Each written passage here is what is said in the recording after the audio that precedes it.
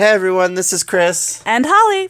And we just wanted to tell you before this episode gets started that this will be a spoiler-filled episode. All the spoilers you want and all the information you want about Shazam will be here, filled with spoilers, guys. Like, one of the biggest spoilers in the movie is the fact that, and again, this is the spoiler episode. If you want a spoiler-free episode, go to the spoiler-free episode. Stop listening right now if you haven't seen it. If you've not seen this, stop listening. Because here comes a big spoiler in 3, 2, 1. Adam Brody is in this movie. Adam Brody is in this motherfucking movie, guys. And Holly's going to talk about it in length in the actual episode. And first, I will just tell you about my love I have of Adam Brody. My brother was born 14 years ago, and I had the option to either be there for his birth or meet Adam Brody. Guess which I picked? You met Adam Brody. I met Adam Brody.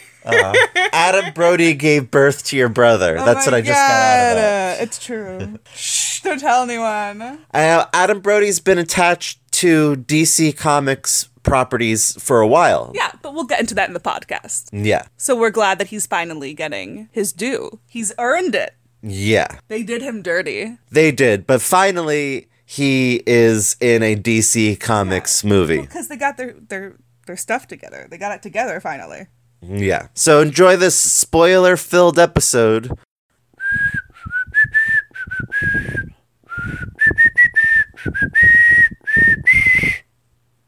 That's the 1974 Shazam TV show theme song.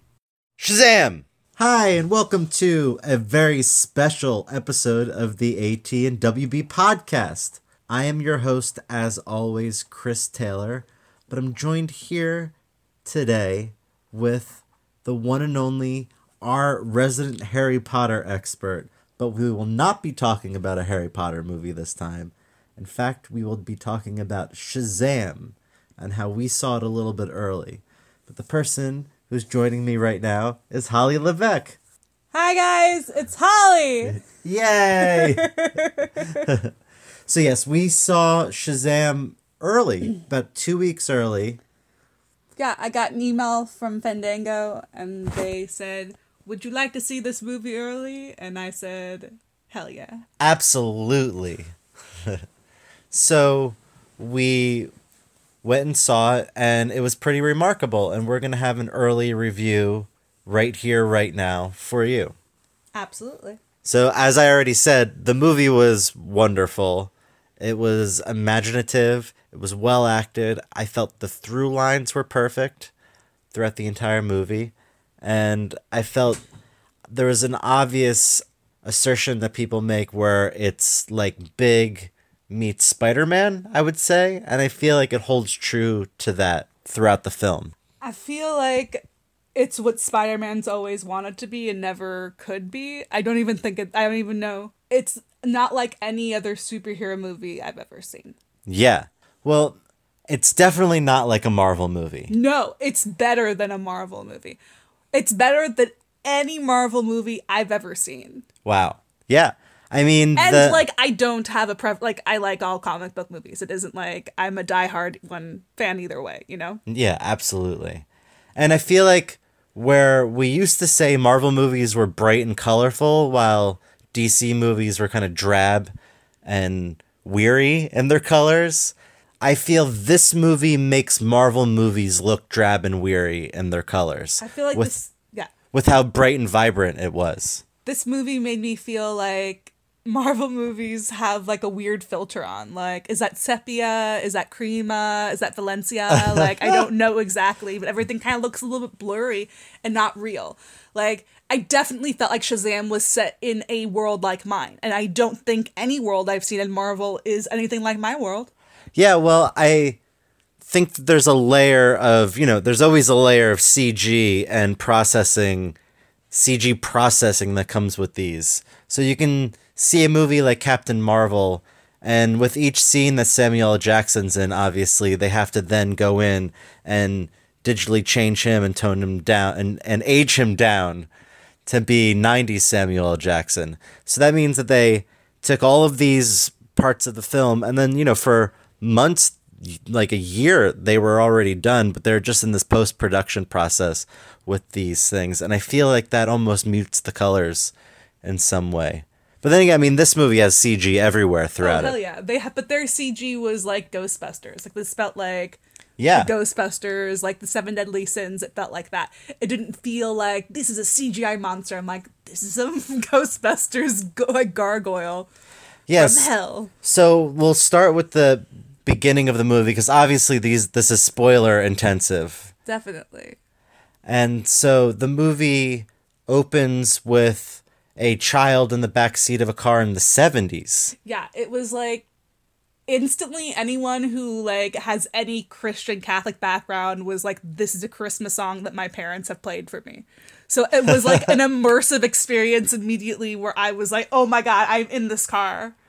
You know, it's And the entire time you're thinking they're going to crash. 'Cause it's a the snowy entire road. time you're just And then suddenly everyone disappears except for the kid in the back seat, and the kid gets transported to Shazam's secret lair to see if he's worthy or not of taking on the mantle of the 6 powers that Shazam has and becoming Shazam. yeah, is he pure and worthy enough Yeah. to protect everyone from the 7 deadly sins? Because the 7 deadly sins were set off into the world and they killed millions of people, so they were controlled by the 6 wizards that like the only surviving one is Shazam. Yeah, and so Shazam is just there in this lair, and he says the kid isn't worthy because the kid's almost obsessed with grabbing this ball that is the 7 deadly sins power that is being blocked right now. And Through the power of the wizards. yeah. And well, now just Shazam, the final wizard. And so he says, "You're not worthy, get out of here." Then he's immediately back in the car with his family, and he's like, what the fuck? Like, I was just in this place with this right. wizard, and then he freaks out, and the brother is like, hey, dipshit, like, stop, like, screwing Freaking around. out. And then they, like, almost got into a car accident, and then, like, the father's given this little kid that we just saw, like, you know, almost become this big thing, this superhero, whatever Shazam is, you know, but then his dad is like, you little shit, and then suddenly a car comes out of nowhere, And then we don't really know, Yeah. the dad is dying. We don't really know what is going to happen. he's been ejected from the car. He's been ejected from the car. It seems to be dying, and we leave it with this little kid thinking he basically like killed his father. Then we go to Billy's origin story, which was him. Yeah, so that's setting up that whole thing is setting up the villain's origin story. And then I think we immediately go to Billy's, which is he's at a carnival of some sort, and he's playing a game with his mom, and he wants the tiger, and then she gets him this compass keychain, and she's like, it'll always lead you home, and then they're walking, and he drops the keychain, and then he goes searching for it, and then he loses his mom in the process. And he never finds her, guys. Or does he? And that's why now we get to the year 2019, and Billy Baston is a hoodlum on the street, stealing cop cars, trying to find his mom. Yeah, so he's using the computer in the cop car to try to hunt down his last name to try to find his mom. Which leads him to get arrested. Well, not like really arrested, but like, you know, just brought in. And then they're like, hey, didn't you run away from your group home or whatever a few weeks ago? Yeah, so this leads us to Billy being a foster kid. Mm-hmm. And he's 14 years old in this. And He is? I didn't know he was 14. yeah, I think he's supposed to be 14 years old. And in the foster home, he meets what will become his family. Yeah, it's the 2 parents who have a collection of different foster kids. They were foster kids as well, so that's obviously why they do what they do. He meets Freddie Freeman, who is his foster brother, and who is obsessed with the world of superheroes that exists within their own world.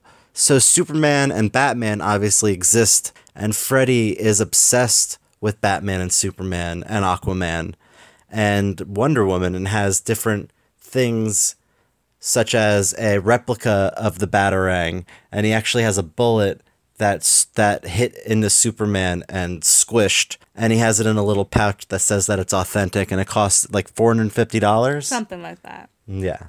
And he is just, like the resident super, like, because there's this definite trend in recent television and movies, I would say, where they have an expert at something. So he is a resident expert and superheroism, so he is always asking questions, and that's what his conversation based is. And obviously along this journey, he is one of the most important characters, because somebody needs to be an expert in superheroes in this movie. Yeah, exactly. So it's really refreshing in a movie like this to continually be referencing the universe. And to have a kid who's geeking out the entire time. And I honestly, and based on things that happen later on the movie, I have to preface this, that this is a thought I had at this point. And I'm like, this kid, like, one, is really, really talented. The guy who plays Freddy. I don't know how old he is. I have no idea who this kid is. But he's really good. I thought that he did an excellent job. But the entire time, He did a really great job. I was just like, God damn it, this kid is just like baby Seth Cohen. I'm like, did they just write this to be baby Seth Cohen? Is this baby... like Seth Cohen from The OC. Obviously, I mean, if you don't know what I'm saying when I say who Seth Cohen is, like, you need to watch The OC, one.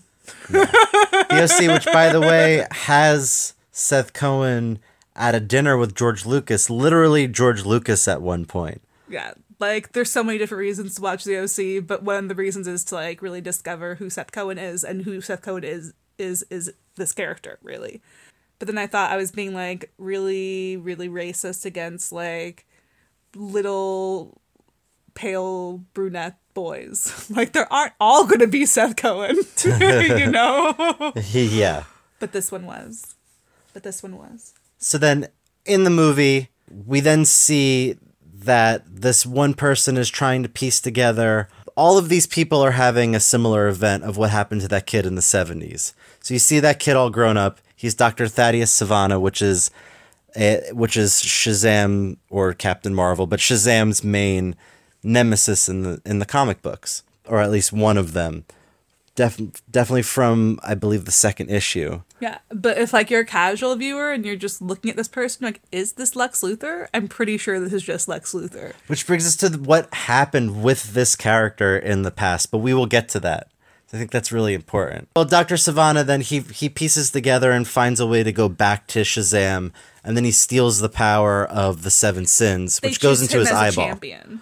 Yeah. They, like, the Seven Deadly Sins are like, we chose our champion, and then they, like, yeah. So they're all like these gargoyles, and like you said, just like Ghostbusters, like Zool from Ghostbusters, they all go inside his eye, and then they can all come out of his eye, and then he goes to what's revealed to be his dad, who's now in a wheelchair all these years later. So he actually survived, and he goes and he kills his dad and his brother and the entire board of directors of this company. Yeah. And I was actually, ironically, like, with the assistant joke, which is the assistant's on the other side of the door and he's seeing all this stuff happen, he runs away, was when the movie really started getting funny for me. I was like, oh, this is funny. Exactly. This movie is hilarious. Yeah, like, I thought that... And not even in a trying to be funny way. It's very natural. Absolutely. Throughout the film. And so then, finding a perfect, pure champion for Shazam isn't exactly a priority at this point. He's like, I just kind of need somebody who is going to fulfill this requirement.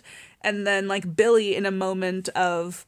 He defends his now foster brother... Freddy. And so then the powers that be, Shazam sees that, so he's like, hey, this is the first guy since this happened that meets our requirements vaguely, even though to this point, like, obviously, like, we've seen Billy do some less than kosher things. Yeah, so he gets the power of Shazam, he holds the staff, Shazam's like, say my name, so he says Shazam, and boof, he becomes Shazam, but Shazam is all of your best potential. Yeah, it's like you fulfilling your best potential possible. So it's not to say that this is, like, definitely who he's going to be when he grows up. It's, like, who, like, he's capable of being in his best version of himself, is my interpretation of that. Definitely. So he becomes a grown-up superhero. Yeah. And that's where the movie obviously really kicks in when the main character becomes a superhero, but also he has to now deal with these powers. And I didn't even pick up on this first, but in retrospect, he then, once he gets the costume and he becomes the superhero and becomes an adult, he goes through all 7 sins. Mm-hmm. So... Definitely. Then he realizes, like, he's like, holy crap, I am adult one. Like, suddenly, hello, I'm Zachary Levi. Yeah. So he immediately tells Freddy. Yeah. And then they go out to start doing tests to figure out if he, like, what his superpowers are, you know? Like, they start doing that, but then they go to the mini mart. Yeah. Well, and before that, they're in a park, and he's like, I'm going to go save that woman who's getting her purse stolen. So he ends up running over there, which he didn't even know he can do. And then the woman's like, I already took care of it. Like, I sprayed him with mace. He's the one that's screaming, which is really funny. And he's like, oh, okay, yeah, sure. And then they go to the convenience store to try to drink beer for the first time. In the convenience store, it's being robbed, obviously, because why wouldn't it be robbed? This is a superhero movie after all. Mm-hmm. So the bad guys then shoot at Zachary Levi, and all of the bullets smush just like the Superman bullet. Yeah, so they're like, shoot me in the face. Like, it's like really it's hilarious. Silly. Yeah. It's such a fun moment. So then they get the beer, right? And they walk out, they chug back a beer each, and then they spit it out, and they're like, this is disgusting. And then it cuts real quick, and then they have a ton of candy and Red Bull and all of this crazy like fun. Fritos and hot Cheetos, and then they eat them all. Which is gluttony, which is... Totally. If you go into the 7 sins of what he's going through. We did mention this is set in Philadelphia, which they definitely pay that off in different aspects. In the movie, they use the sets and, like, Geno's and different, like, Philly references so that... Obviously, the Rocky Steps which is used a few different times in it. They also have, like, a really great, like, montage, I thought. Like, because montages can be really, really tired. Yeah. You know? And difficult to actually accomplish well and entertaining. And I thought they did a really, really, really great job. It was like, really funny. I'm learning to be a superhero and I'm doing these things, you know. Like, one of the things they're like, oh, what are the things we can do now that you're an adult? Because it's obviously what they're doing. And then they go to a strip club, which is one of the funniest. And which would be lust, yeah. Which would definitely be lust. But then it was so funny because then it's like he goes in and like 5 minutes afterwards, he comes out and he's like, I need more money. And it's like, how did you lose all your money? It's like, quickly. It just disappeared. I don't know what to say. And then they definitely call back on that later on, which we'll get to later. But then obviously things can't just be hunky-dory in this situation. Like, he isn't taking being a superhero seriously. He isn't being a champion. There's like a villain out there and he needs to get his crap together about this. Yeah, and he's a kid, so he's just trying to make money off of turning into an adult, really. So he's going around and he's like doing cool things for people just so that they would give him money. Yeah, so he's like, he does this like really great bit that they do. Just doing it for the gram. On the Rocky Steps. He's like, lightning with my hands. Making lightning with my hands. Lightning with my hands. It's just really, he is making lightning with his hands. With the Rocky theme. And so, like, he's doing this instead of helping Freddy out, like, proving to the bad guys at school that, like, he's friends with Shazam. Because, you know, Freddy's been going out and putting Shazam's like all of his little actions and everything he's been doing, like his training, on blast on YouTube, making him a star, you know, so people know who he is. And so rather than helping Freddy, Billy is, as Shazam, is like screwing around, you know, making lightning with his hands, and then he inadvertently like hits this bus on this freeway, and then suddenly we're in Speed, and then suddenly you're like, this is the movie Speed. Yeah. And this is, at this moment, and throughout the movie, there are these almost Spielbergian reactions that people are having to Shazam and to all of the situations that are happening. And I feel like this is something that Joss Whedon tried to do and failed at when making Avengers, which is shift the focus from the superheroes to the people on the street, which is what the comic Marvels did. It showed you moments in Marvel history, but from the perspective of people on the street. And I feel like this movie has done it the best and did it so well, seeing just people's reactions to the situations that were happening. I think it captured people's reactions beautifully in that aspect. Definitely. So you see all these people on the bus and they're all falling. So of course, Billy saves them all. But then Freddy's like, you made that happen. You were being stupid and you made that happen. And then this is all happening on television. And that's when the villain, Dr. Savannah, comes and corners Billy. And then they have a fight through the city. And then they have a fight that then leads to the mall, where we meet like one of the best ongoing bits that happen in the movie, because this is Christmas time as well, which like makes an argument, should this movie be released in Christmas? Was it supposed to be released at Christmas? It maybe, because it is set during Christmas, so there's like a Santa Claus. So Santa Claus has a little girl on his lap, and she's really nervous, and he's like, "Don't worry, Santa Claus will always be here for you." And then like the villain comes in through the ceiling, and then he like throws the kid and goes running like a little bitch. Santa Claus in this movie was amazing. And they do it like 4 times. They do, yeah, like they break the rule of 3 with it. The rule of 3. This is so funny. It's happening 4 different times, so you see him at different points. Yeah, and the last one is probably my favorite, which we'll get to probably at the end. Yeah, so, and then also when we're at the mall through this, like, grand escape, Billy, like Shazam's trying to get away from wannabe Lex Luthor, you know? And they have one of the best parts of the movie, which is the homage to Big they do. Because there are a lot of parallels, I would say, between this and Big, which is definitely a compliment to this movie. Big is a perfect movie. It's one of the perfect, like, wish fulfillment movies, which is really hard, like, to accomplish correctly, you know, because suspension of disbelief and whatever you want to say.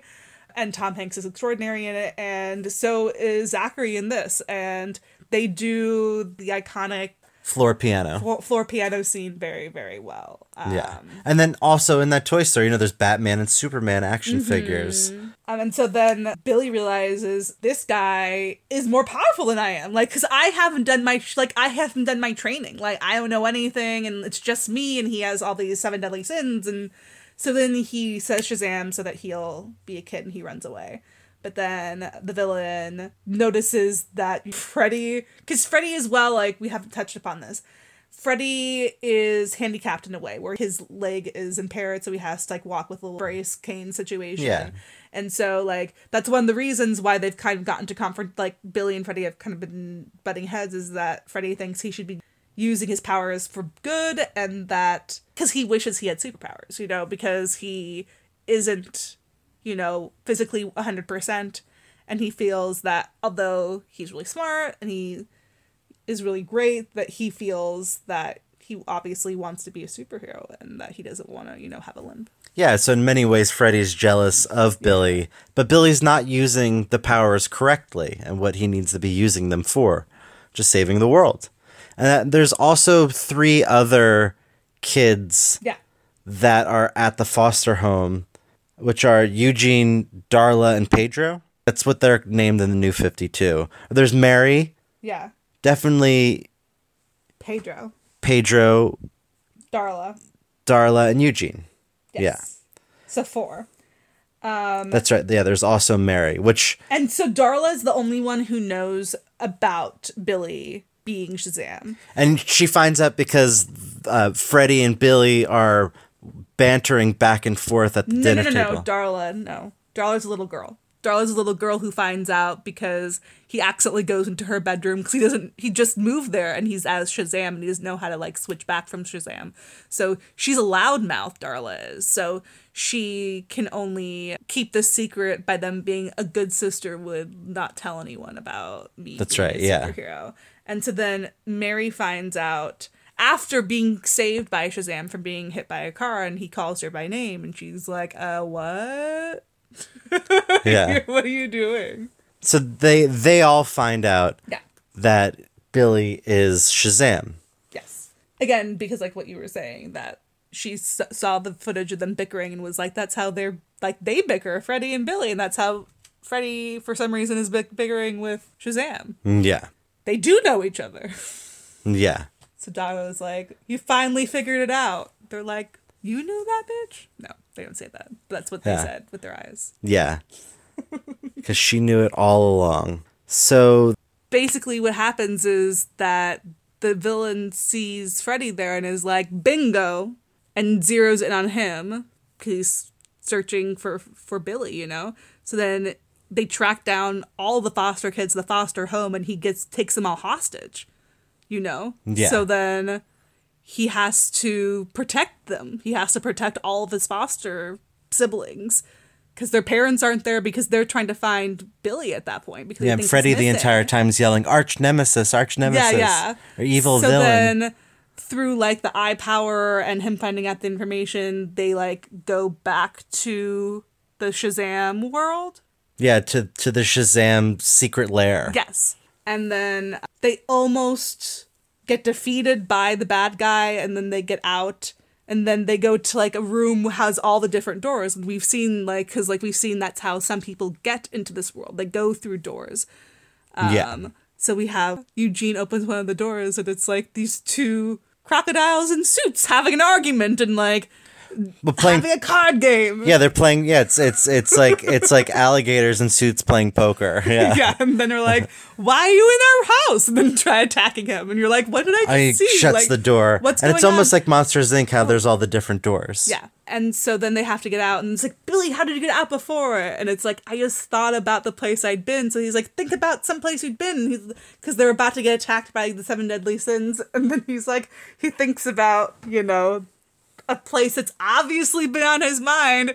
So he like accidentally takes all of them, including Darla, who's like an adorable 8-year-old or whatever, how old she is, to the strip club. And so you just hear screaming and say, "Why are you closing my eyes?" And then they run out. Like this, was this really the place that was on your mind? Yeah. And then like it's so funny, like Freddy comes out at like 2 minutes, like maybe a minute later, with glitter all over his face. I don't know if you noticed that. That was Yeah. definitely something I noticed. So that was the completion of the perfect strip club joke. And then we end up at a carnival, which obviously is a trigger for Billy. Yeah, since that's where he. Oh, sorry, we forgot to say that Billy found out who his mom was, and she was a crazy. No, she just was a young mother who didn't know how to be a mother, and then was. She was only 17 at the time that Billy ran away. He didn't run away. He let go of her hand to get the thing, yeah. And then she saw him, and then, well, she panicked at first, and then she saw him and just like was like, "He'll have a better life without me." And when Billy saw her, he sees her right before he makes a decision to like save his family and do all that type of stuff. But he makes the decision that they are now his family too, the foster family. That like being related to someone doesn't mean they're your family, because his mom his mom let go. Like his mom didn't want him, you know. Really sad. It was really sad, and you know, it was really rough. And obviously makes me think of Rey from Star Wars, because she was a nobody whose parents, you know, just left her. Didn't care about her at all. These poor foster kids. Sorry. We'd never get into that type of stuff, because I don't think we're supposed to talk about those things. But if you still think that Rey is a Skywalker or a Solo yet, she could still become a Solo, low-key, but you were sorely mistaken. She can become a Skywalker Solo. She could become a Skywalker Solo. She can become a Solo. Yeah. But Solo isn't even that family's real name. Anyway. It's besides the point. They're both nobodies who were thrown away by their parents. Anyway, so now Billy fully embraces his new family, his foster family. And he gets back to... at the carnival. Now we're at the carnival. We're at the carnival, guys. This is the carnival. We've made it to the carnival. Santa Claus is here again. And he's like, shit, this is happening again. And like, is the first one to like take off running, obviously, when shit hits the fan. Yeah. Also, at some point, they also play Mortal Kombat in this movie. And I just want to say Mortal Kombat is a Warner Brothers property. They completely own everything Mortal Kombat. They make the games themselves now with the original, half of the original creators.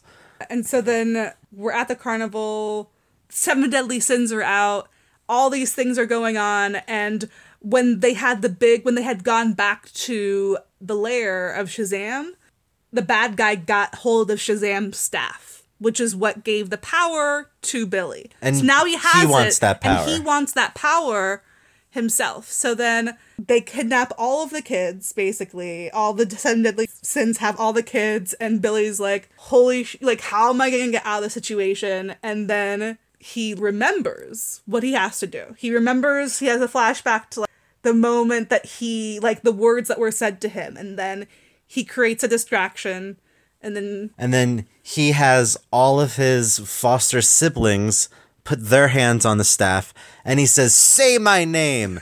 And then all of them at once say, "Billy!" It was so funny. Like, all the audience lost their minds completely at that point. And then, like, no, like, the name that like that. So then they all say Shazam, and then fog. All of this stuff happens, and then suddenly The fog clears, and they're all, like, adults now. And then I was like, holy shit, that's Ross Butler as Eugene. And then more importantly, oh my god, Adam Brody is Freddy. who played Seth Cohen on the Played OC? Seth Cohen. And I was like, oh my god, I can't believe it. What perfect casting for that little kid. Such good casting. I can't even. I was so excited. I was so excited for Ross Butler.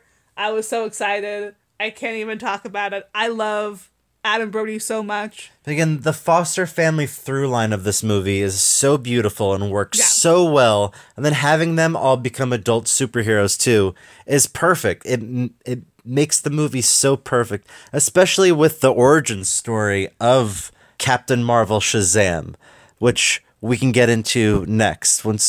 Yeah, so then basically they kick their butts, right? Like, they kick the Seven Deadly Sins butts, and Freddy as superhero Adam Brody then saves the bullies that are on a Ferris wheel. gives some elevator wedgies like they gave him. It's Yeah. like, so Or they're suitcase wedgies. Suitcase? Are you giving me a suitcase wedgie? It's flying off. I don't even want to know what an elevator wedgie is. That sounds 10 times worse. Sorry, guys. But yeah, so they save the day, and then, they're all have the capability to be superheroes now. Yeah. And before, in the middle of the movie, Freddy is like to the bullies, "You're going to see my buddy Shazam tomorrow. He'll be here." And throughout the entire movie, too, they never call him Shazam. They keep making up all these different names for him, and they keep using, one of them specifically is Captain Thunder something, which is funny because I believe Captain Thunder was his original name for a moment. One of his original names. Yeah. Yes. So it's funny that the idea of what his name is, since it technically is Captain Marvel, is played with throughout the entire film. Yeah. And yeah, because like they had the huge falling out we talked about, where it's like, you're going to defend me, and Freddy and Billy. So then, like, the first ending.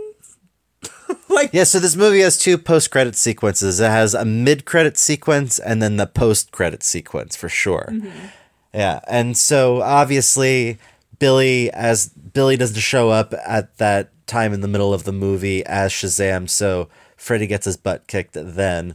So then it's the end of the movie and Freddy is sitting down eating lunch at school, and then his foster siblings all end up sitting around him too.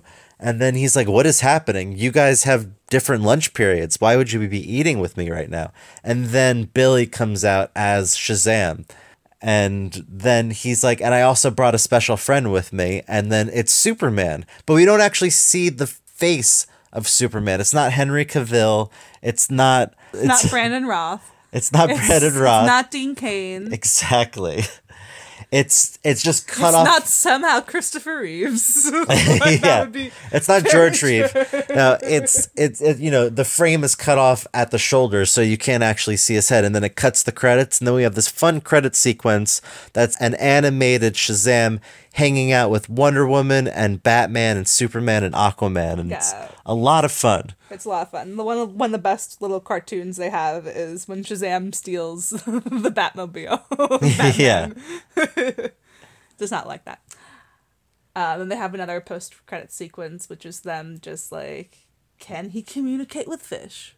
Well, that's the final post-credit sequence. There's one before that. Oh, yeah. Where they set up something we didn't talk about, which is that one of the things that the 6 wizards were protecting was this caterpillar. And then when the 7 deadly sins broke out, that caterpillar also broke out. And then when Mark Strong, wannabe Lex Luthor, Dr. Savannah, Dr. yeah. Savannah is like, insane in, I assume, Arkham prison, like he's in prison. The caterpillar comes to him. It's like, we're going to get these bitches. Yeah, which is obviously, it's another Shazam villain, which is setting up the sequel.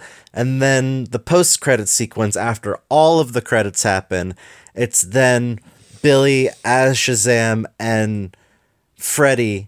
Billy has a goldfish in a bowl, and he's really focusing because that's the whole point. They're like, how do you fly and how do you run real fast? How do you shoot lasers out of your eyes? Oh, you just focus really hard. So he's focusing really hard, and he's like, yeah, I don't think I can do this. And then you see Freddy cross off communicate with fish.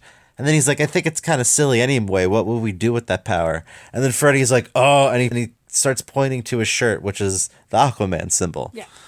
So yeah, very funny. I love that it had a post-credit sequence. I mean, if we go back to Batman Begins had a post-credit sequence, with the Joker card. So that was very appropriate and really fun. The movie was just really, really fun. And I think the feeling that I got from it reminded me of the Joel Schumacher Batman movies, but in a good way. Absolutely. The bright colors, the fun. This seems like a continuation of those 90s DC Comics Warner Brothers films. Absolutely.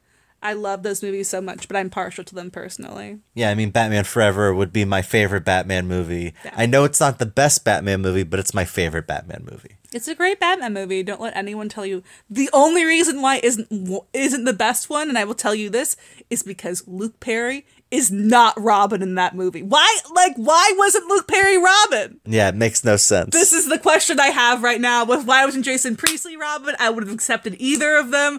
Chris O'Donnell, go suck it. We love you, Chris O'Donnell, but You were not that relevant in the 90s. yeah, those other two were much more relevant in the 90s. So I want to go back to now the origin of Shazam and where he originates from. Wilfred Hamilton Captain Billy Fawcett started Fawcett Publishing in 1919 with the release of the Mad Magazine-like magazine Captain Billy's Whiz Bang, and Whiz was spelled W-H-I-Z. Fast forward to 1939, and they create Fawcett Comics after they saw National Comics' success with Superman and Batman. So in that same year as Batman's debut, they debut their first superhero, Captain Marvel. But before he was Captain Marvel, Bill Parker was developing 6 separate characters with 6 different superpowers. They would each get their superpowers from different mythological figures. Then the executive director suggested combining all the characters into one character with the power of all 6, and then that's when Captain Thunder was created, which explains the lightning bolt on Shazam's chest. And throughout this movie, they're calling him Captain Thunder something, or they're using Thunder as his name. They get very silly with it. They call him probably 50 different names throughout Absolutely. this movie to really play home this fun that they're having with his name. And fun that we've been having with his name throughout the entire mythology of this character. So they released the comic book under 2 different names initially, Flash Comics and Thrill Comics, but Fawcett Comics then realized the trademarks were already taken for not only Flash Comics and Thrill Comics, but also for Captain Thunder. So also C.C. Beck was the illustrator of the character. If you go into the movie, they do mention very briefly Billy's father's name, and I believe he's in a prison in Florida, or he died in Florida or something like that. They say it very quickly in the movie, but they do say that the dad's name is CC something in the movie, which is a reference to the original illustrator and a co-creator of this character. So they went with Captain Marvelous back in the day, and then they shortened it simply to Captain Marvel. And the book was renamed to a trademark they already had, Whiz Comics, which goes back to that original magazine that Fawcett was releasing, which was Captain Billy's Whiz Bang. So again, W-H-I-Z. The writer's goal with Shazam at the beginning was simple. It was to go away from the silly pulp they saw other comic publications pump out, and they wanted to deep dive into the mythology of classical times. So that's why Shazam, the word, actually stands for Solomon, Hercules, Atlas, Zeus, Achilles, and Mercury. And with all of those powers combined, you get the superhero of Shazam. Now, again, originally this was going to be 6 different characters with 6 different superpowers. So each one, like one was going to have the power of Solomon, one was going to have the power of Hercules, Atlas, Zeus, Achilles, and Mercury, but instead they all are combined into this one character. Yeah, something that they touch upon in the movie. They mention all of that, where he has the power of all of these gods. Yeah, the original Shazam, Digimon Hansu, says that in the film. And also, Billy Baston's name came from Captain Billy. Captain Billy's Whiz Bang. That's what it's called, right? Yeah, just Captain Billy's Whiz Bang. I guess magazine. Captain Billy's Whiz Bang magazine.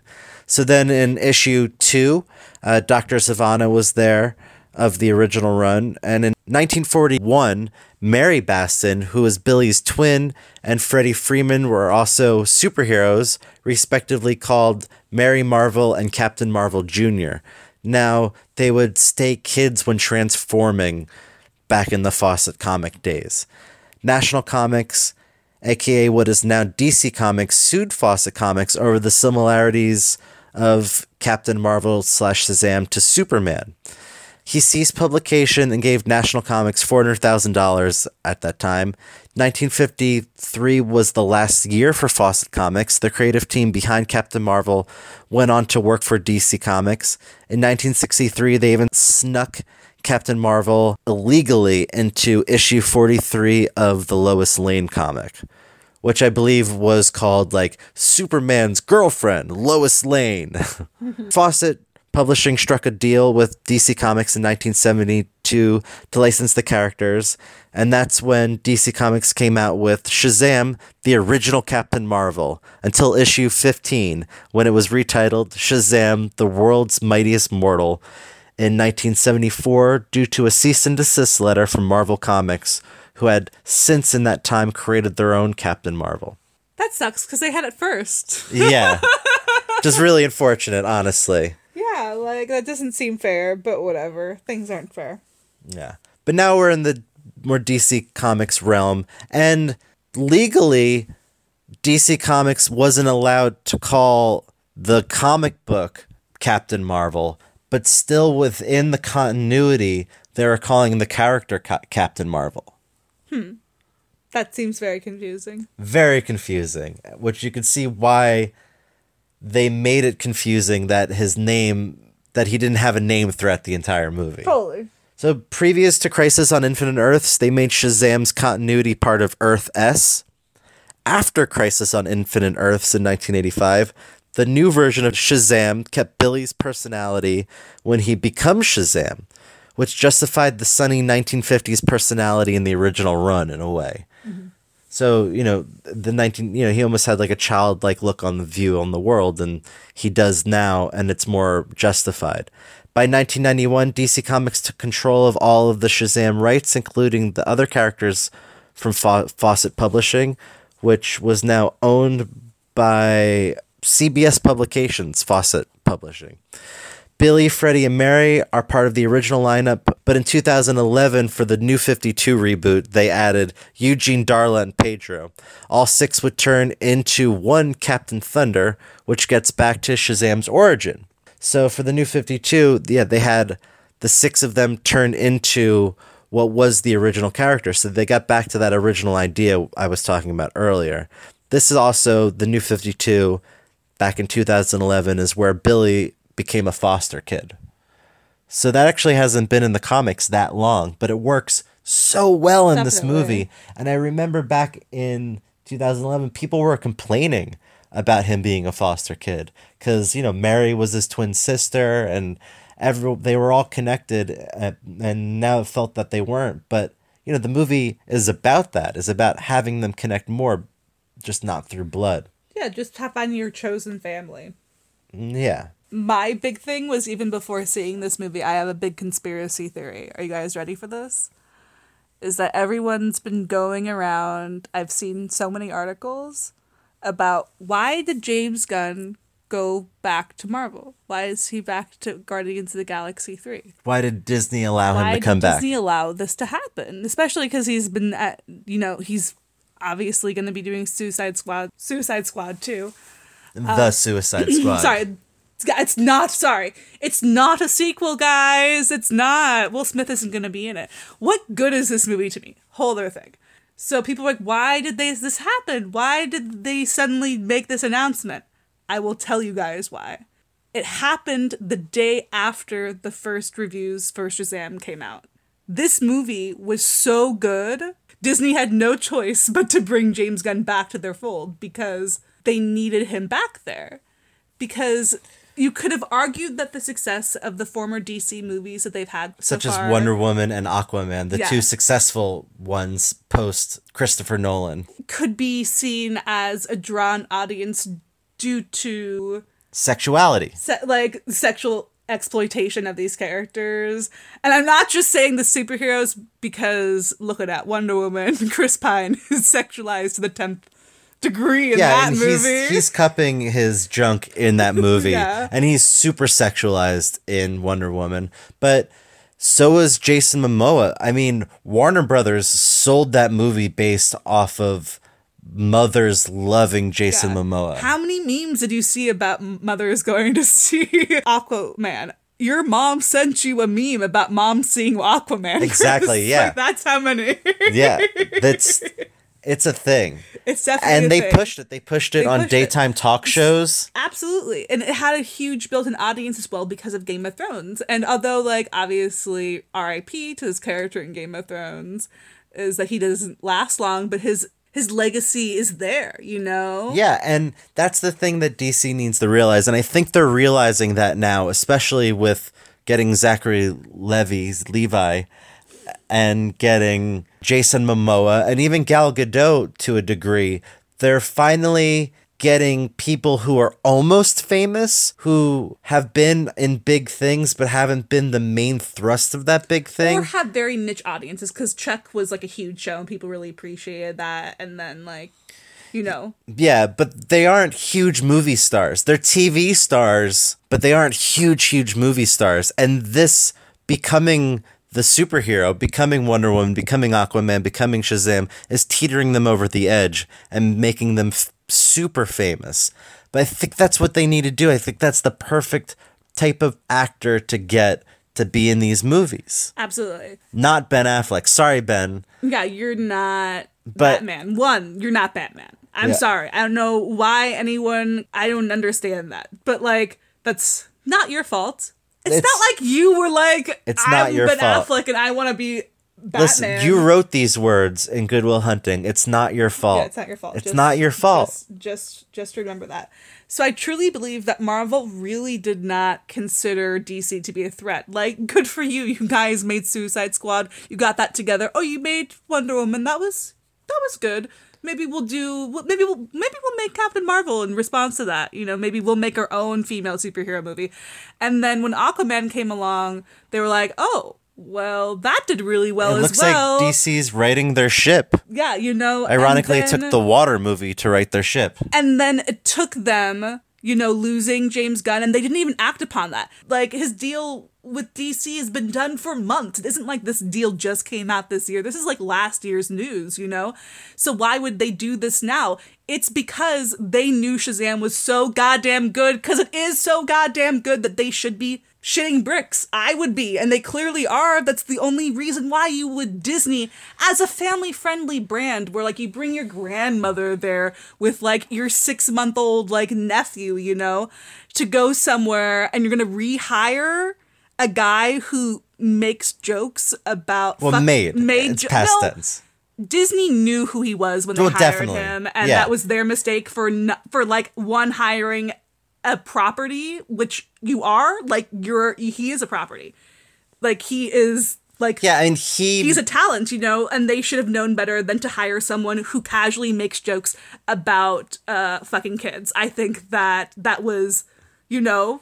I mean, he made a show for FX called James Gunn's PG Porn. So, which Disney now owns since they own FX, but that's besides the point. But the idea that he even presented it as James Gunn's PG porn. Like, he was the branding for it. They knew exactly what they were getting into when they hired him. Yeah, but then they realized it wasn't part of their brand and that they have the opportunity to be the monsters that they are in this industry now, that they can hire whatever they want. So maybe I don't think that a man who makes this type of jokes would like really be my brand. So they didn't want him. And it took this movie being so good, secretly so good, so much so that they're doing early release things so people will get the word out there. Like, this is the reason why. And no one can tell me anything different because there is no other reason other than Disney being scared shitless. Because they also know that the live action, you can't see me, guys, but I'm doing quotations when I say live action remakes are going to flop this year. Except for maybe Dumbo, because I'm not going to see it because I'm not seeing any of those movies, but that looks really good, but very traumatic, like the regular Dumbo. God, Yeah, but damn it. Will Smith's Aladdin is going to be really bad. Ugh, how dare they? And there's no need to do this to The Lion King. It's just silly. Yeah, but whatever. This is not a Disney podcast. This is a Warner Brothers podcast. So Let's stick to Shazam. let's stick to Shazam. This is a game changer for them, and they know it. They definitely know Absolutely. it. Like 150%, they're confident this movie's going to be a hit because it is, guys. It 100% is. I cannot wait to see this movie over and over again. This That's is why such they a did good the early movie. screenings of it. They knew it was a hit. They want positive word of mouth. And it's like, And they're getting it. definitely. And like even in the credits, it was cool. Like for me, like I love Adam Brody, so he still gets like fifth billing in that, and he was obviously not in any more than maybe 10-15 minutes of that movie. Yeah. So it's an indication of what's to come. So Very excited for Very that. To exciting. see Adam Because Brody and Zachary also- Levi play off each other is going to be great. did you know that he was attached to be Flash for a long time? It makes And sense. that's why he got this. I'm sure it was because they did have him attached for a long time to be the Flash, and then like he just no longer is that age bracket for him to be able to play the Flash character. Yeah. But so it's like really cool that they finally are giving him something. They're giving Mr. Leighton Meester something to do. Yeah, it's really great. And he was really great in the 10 minutes that he was there. I'm excited to see Ross Butler in the sequel. I'm excited to see all of them. I literally like screamed when I saw them and I pointed. Like, why would I point? I pointed in the middle of the theater to be like, oh my God. It was pretty remarkable. Yeah, so final thoughts on Shazam. It was so snappy, so funny, really just felt like more like a superhero movie that's actually like a superhero but like kick-ass kind of. Yeah, I think that DC Comics has finally found their branding for giant tentpole superhero movies, which they've had all along. They've had it since Batman Forever. They just didn't know how to do it again and do it properly again. They got so scared with Batman and Robin that they turned on a dime and they decided to go so dark and earnest with Batman Begins and the whole Dark Knight trilogy with Nolan and really try to justify everything into the story world. And that's what really created the modern superhero movie. Justifying everything within the story world is what Iron Man did. And then now we get back to DC really fully embracing what they've always been doing all along. It's dark, but it's funny. It's because like, there's so much darkness in this movie, I think, from our villain's origin story to our hero's origin story. And there's dark elements to this, like, that are rooted not in, like, hypothetical things, but emotional, like, traumatic events, you know, which I think is really relatable.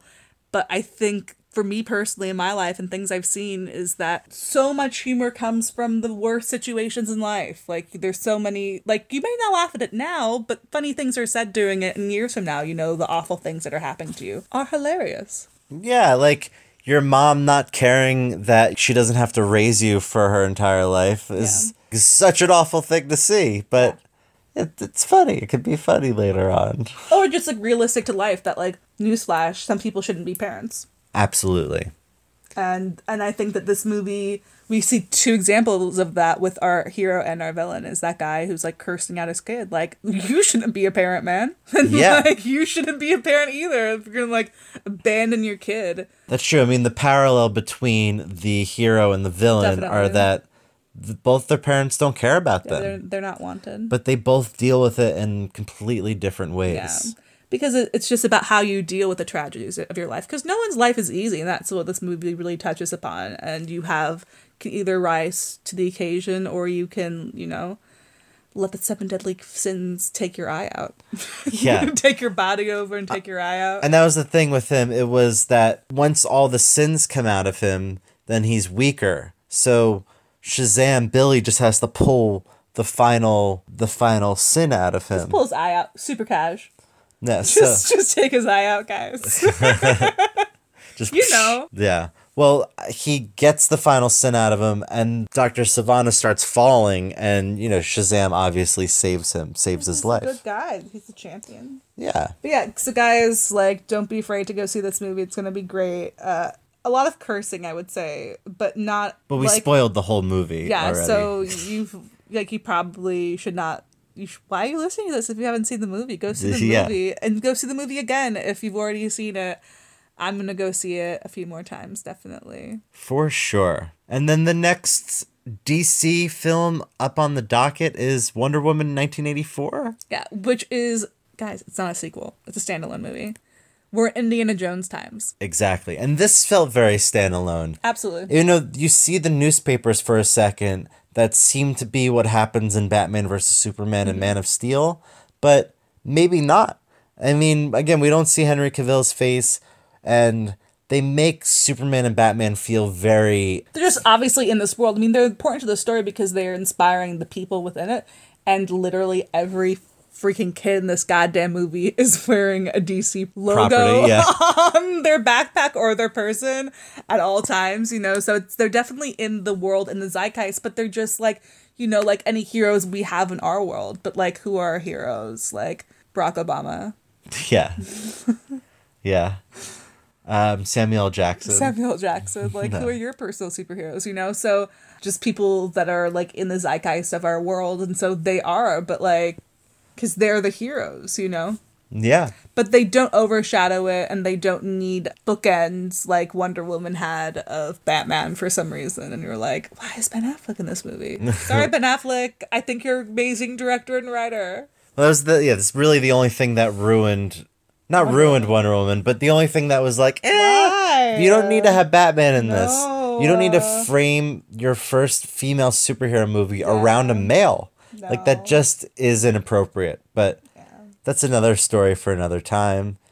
So this has been Chris Taylor and Holly. And that's all, folks. Roar! This has been a full dinosaur production.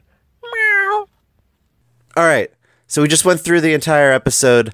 Holly mentioned that Adam Brody was attached as the Flash / Barry Allen in a DC Comics property. And I didn't say it during the podcast, but I remembered that it was actually George Miller's Justice League Mortal he was going to be in. Yeah, because this was right after the success of the OC, so he was a hot commodity, especially in the comic book world, because of his character of Seth Cohen loves comic books. So they wanted to incorporate him and that brand and to have the audience of the OC, which isn't always, I don't want to be controversial, but I feel like the audience of the OC isn't necessarily going to be the audience of comic book movies, necessarily. So they wanted to reach into the tween and teen market of females, really, by casting him, and it just didn't work out, because at that time, DC wasn't doing anything, really. Besides the Nolan stuff, but that wasn't, I think, in tone of what they wanted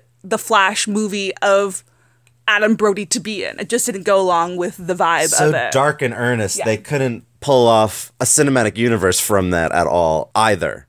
And at the time, they were going to do 2 different Batman. So you'd have 2 different actors playing Batman, one in Justice League Mortal, and then you'd have Christian Bale in the Dark Knight trilogy. Which is a little confusing, but is it any more confusing than the crap we have today? Like Lego Batman and then regular Batman?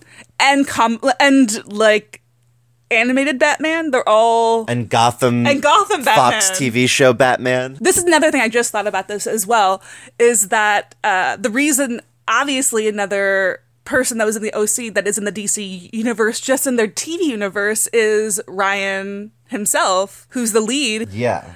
He is Commissioner Gordon, right? He's like a sexy Commissioner Gordon. Yeah. In the He's series not Gotham. Gary Oldman's- No, he's not. I mean, like, Gary Oldman's also a sexy Commissioner Gordon, just in a very different way, but like a different, like a Ryan Atwood way. Yeah, Ben McKenzie. Ben McKenzie, who after the OC, he went to play another cop on television in Southland, and then he landed this gig. So I think it is honestly, I think that there's no doubt in my mind that these guys are being used in DC because they were in the OC. Yeah, and I take it back. Gary Oldman is very sexy. Yeah, obvious, just a different kind of sexy. We appreciate it all, though. Yeah.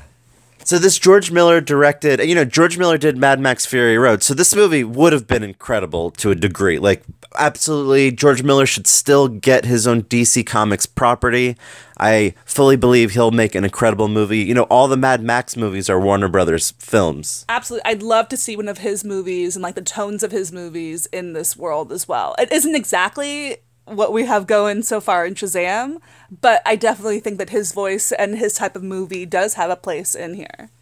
Absolutely. Now, I don't think you know who the other people that he had attached to this movie. And No. So in October 2007, he went from Australia, he came over to LA, George Miller, and he started casting young actors to be in the movie.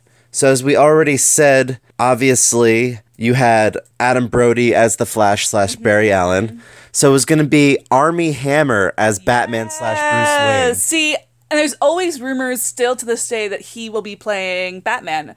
And I would buy that. Absolutely. Absolutely, because the suspension of disbelief for Batman, you have to believe that he is Batman, which unfortunately we've already covered. No offense, Ben.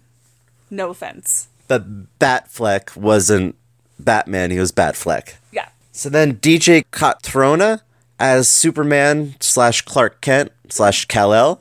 Do you know who that is? He was on... His face is familiar. He was in the but I G.I. don't know. Joe movie. Yeah, he definitely looks like he could be a Superman. Definitely. He's got a good look to him for sure.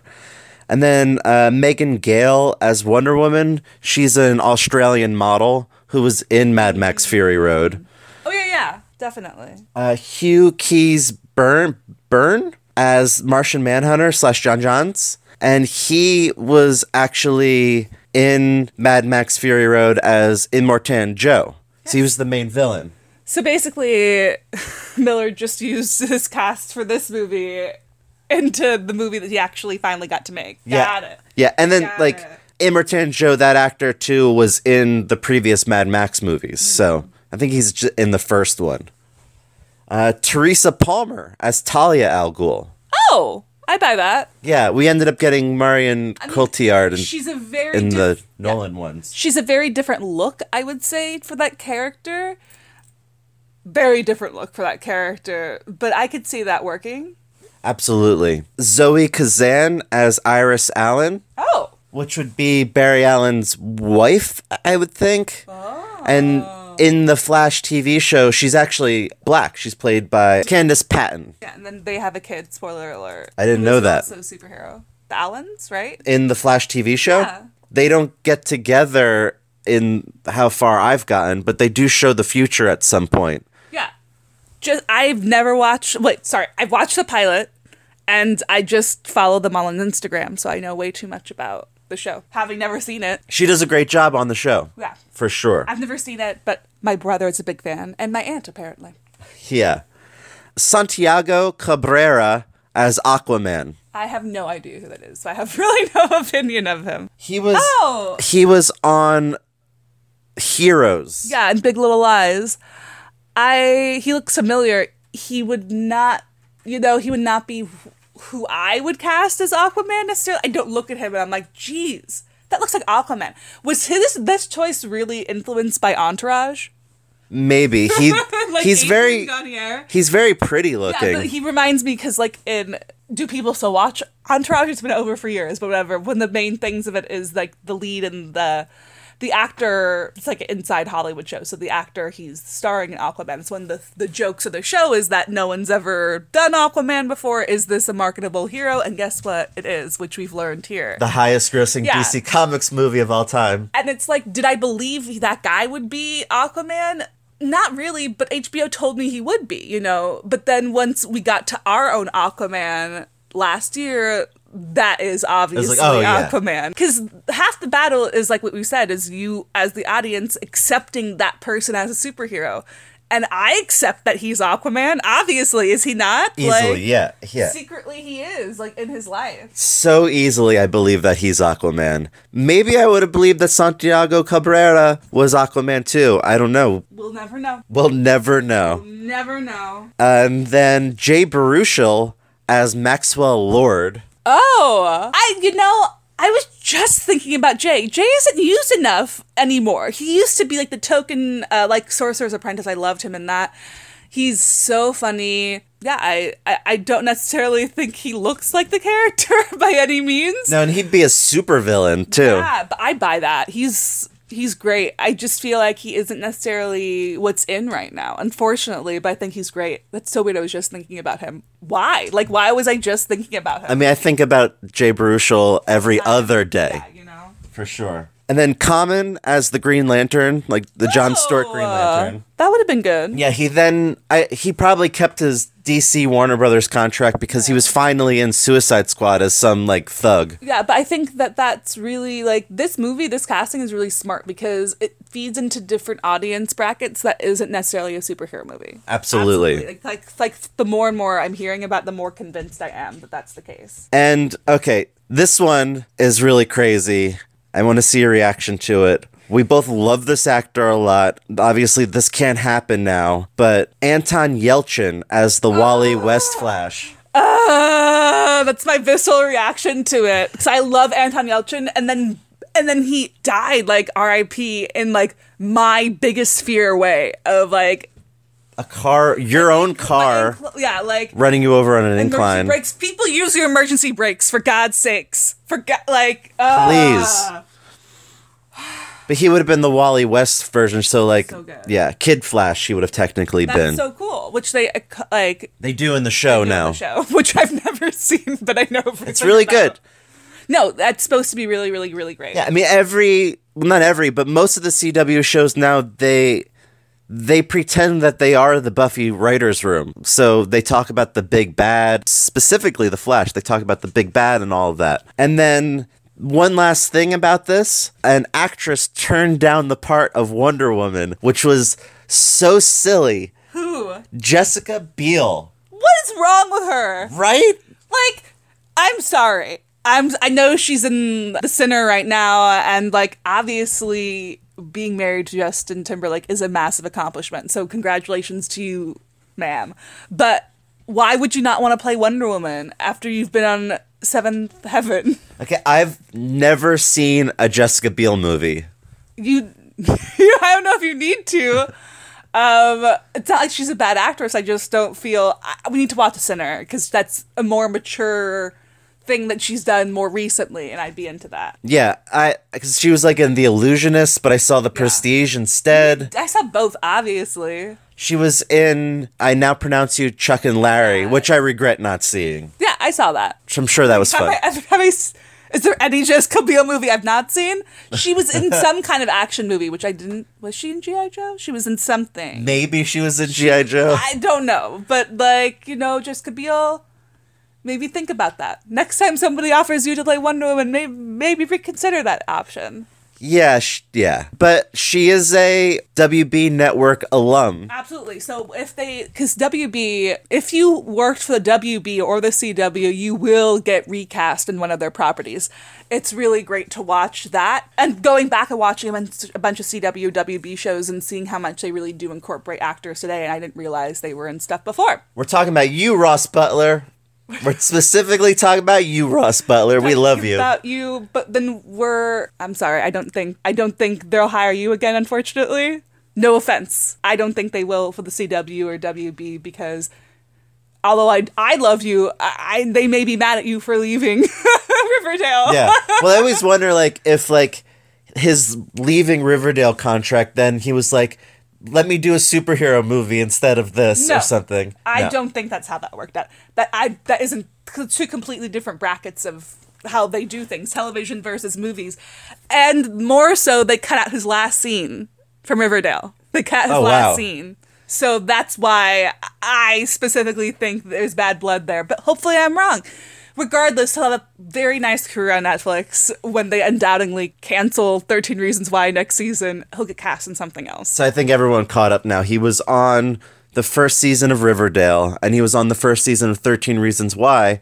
13 Reasons Why was supposed to be a miniseries, but it got picked up for a second season. So he left Riverdale to be on the second season. They gave him a meteor role in 13 Reasons Why season 2. Definitely. Yeah, we talked about that earlier in the podcast. But Charles Melton, who replaced the role of Reggie on Riverdale, is really great as well. So He's isn't, like, really great. He's really great. He's really funny, and he's going to be in Bad Boys 3. He's got the best facial expressions. He is so funny. I don't know if you guys follow the cast on Instagram. If you don't, you should, because they're hilarious. You And should like, also watch the show. you should also watch the show, but then you can get behind the scenes love stories between Mark Consuelos and KJ Apa, which is what I am here for. Exactly. Yeah, KJ Apa does this thing where he has a Mark Consuelos shirt, and he puts it on a bunch of different people, and then he does his Instagram story just showing that person. But then he makes it so it seems like there's like 100 of the shirt, and everyone's wearing it that day. Really, truly, the cast of Riverdale does Instagram stories better than most people ever could begin to do Instagram stories. It's really a pleasure to watch in second increments. They just seem to have a lot of fun. I mean, you should. You're working 16-hour days, a lot of night shoots on that show. Have some fun. If you hear something in the background, it's Mr. Artemis BB Cat playing with something. He's going crazy. So we'll definitely find that and deal with that later. But yeah, maybe it's for the best that this movie didn't work out. You know, the original movie that Justice League Mortal. Obviously, Shazam worked out very, very well. Shazam is my favorite superhero movie, possibly.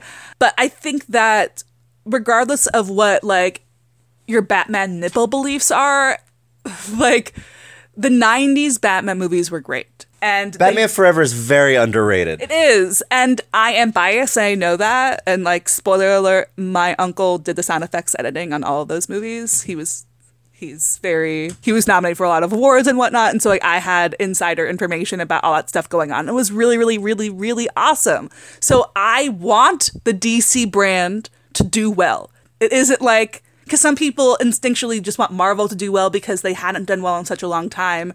But I want DC to make good movies, and I am very happy to say after seeing this movie, they are. Yeah, absolutely. And it isn't a crapshoot. It isn't just like a success of one movie. This is their third very good movie. And I wouldn't be surprised if this is going to continue.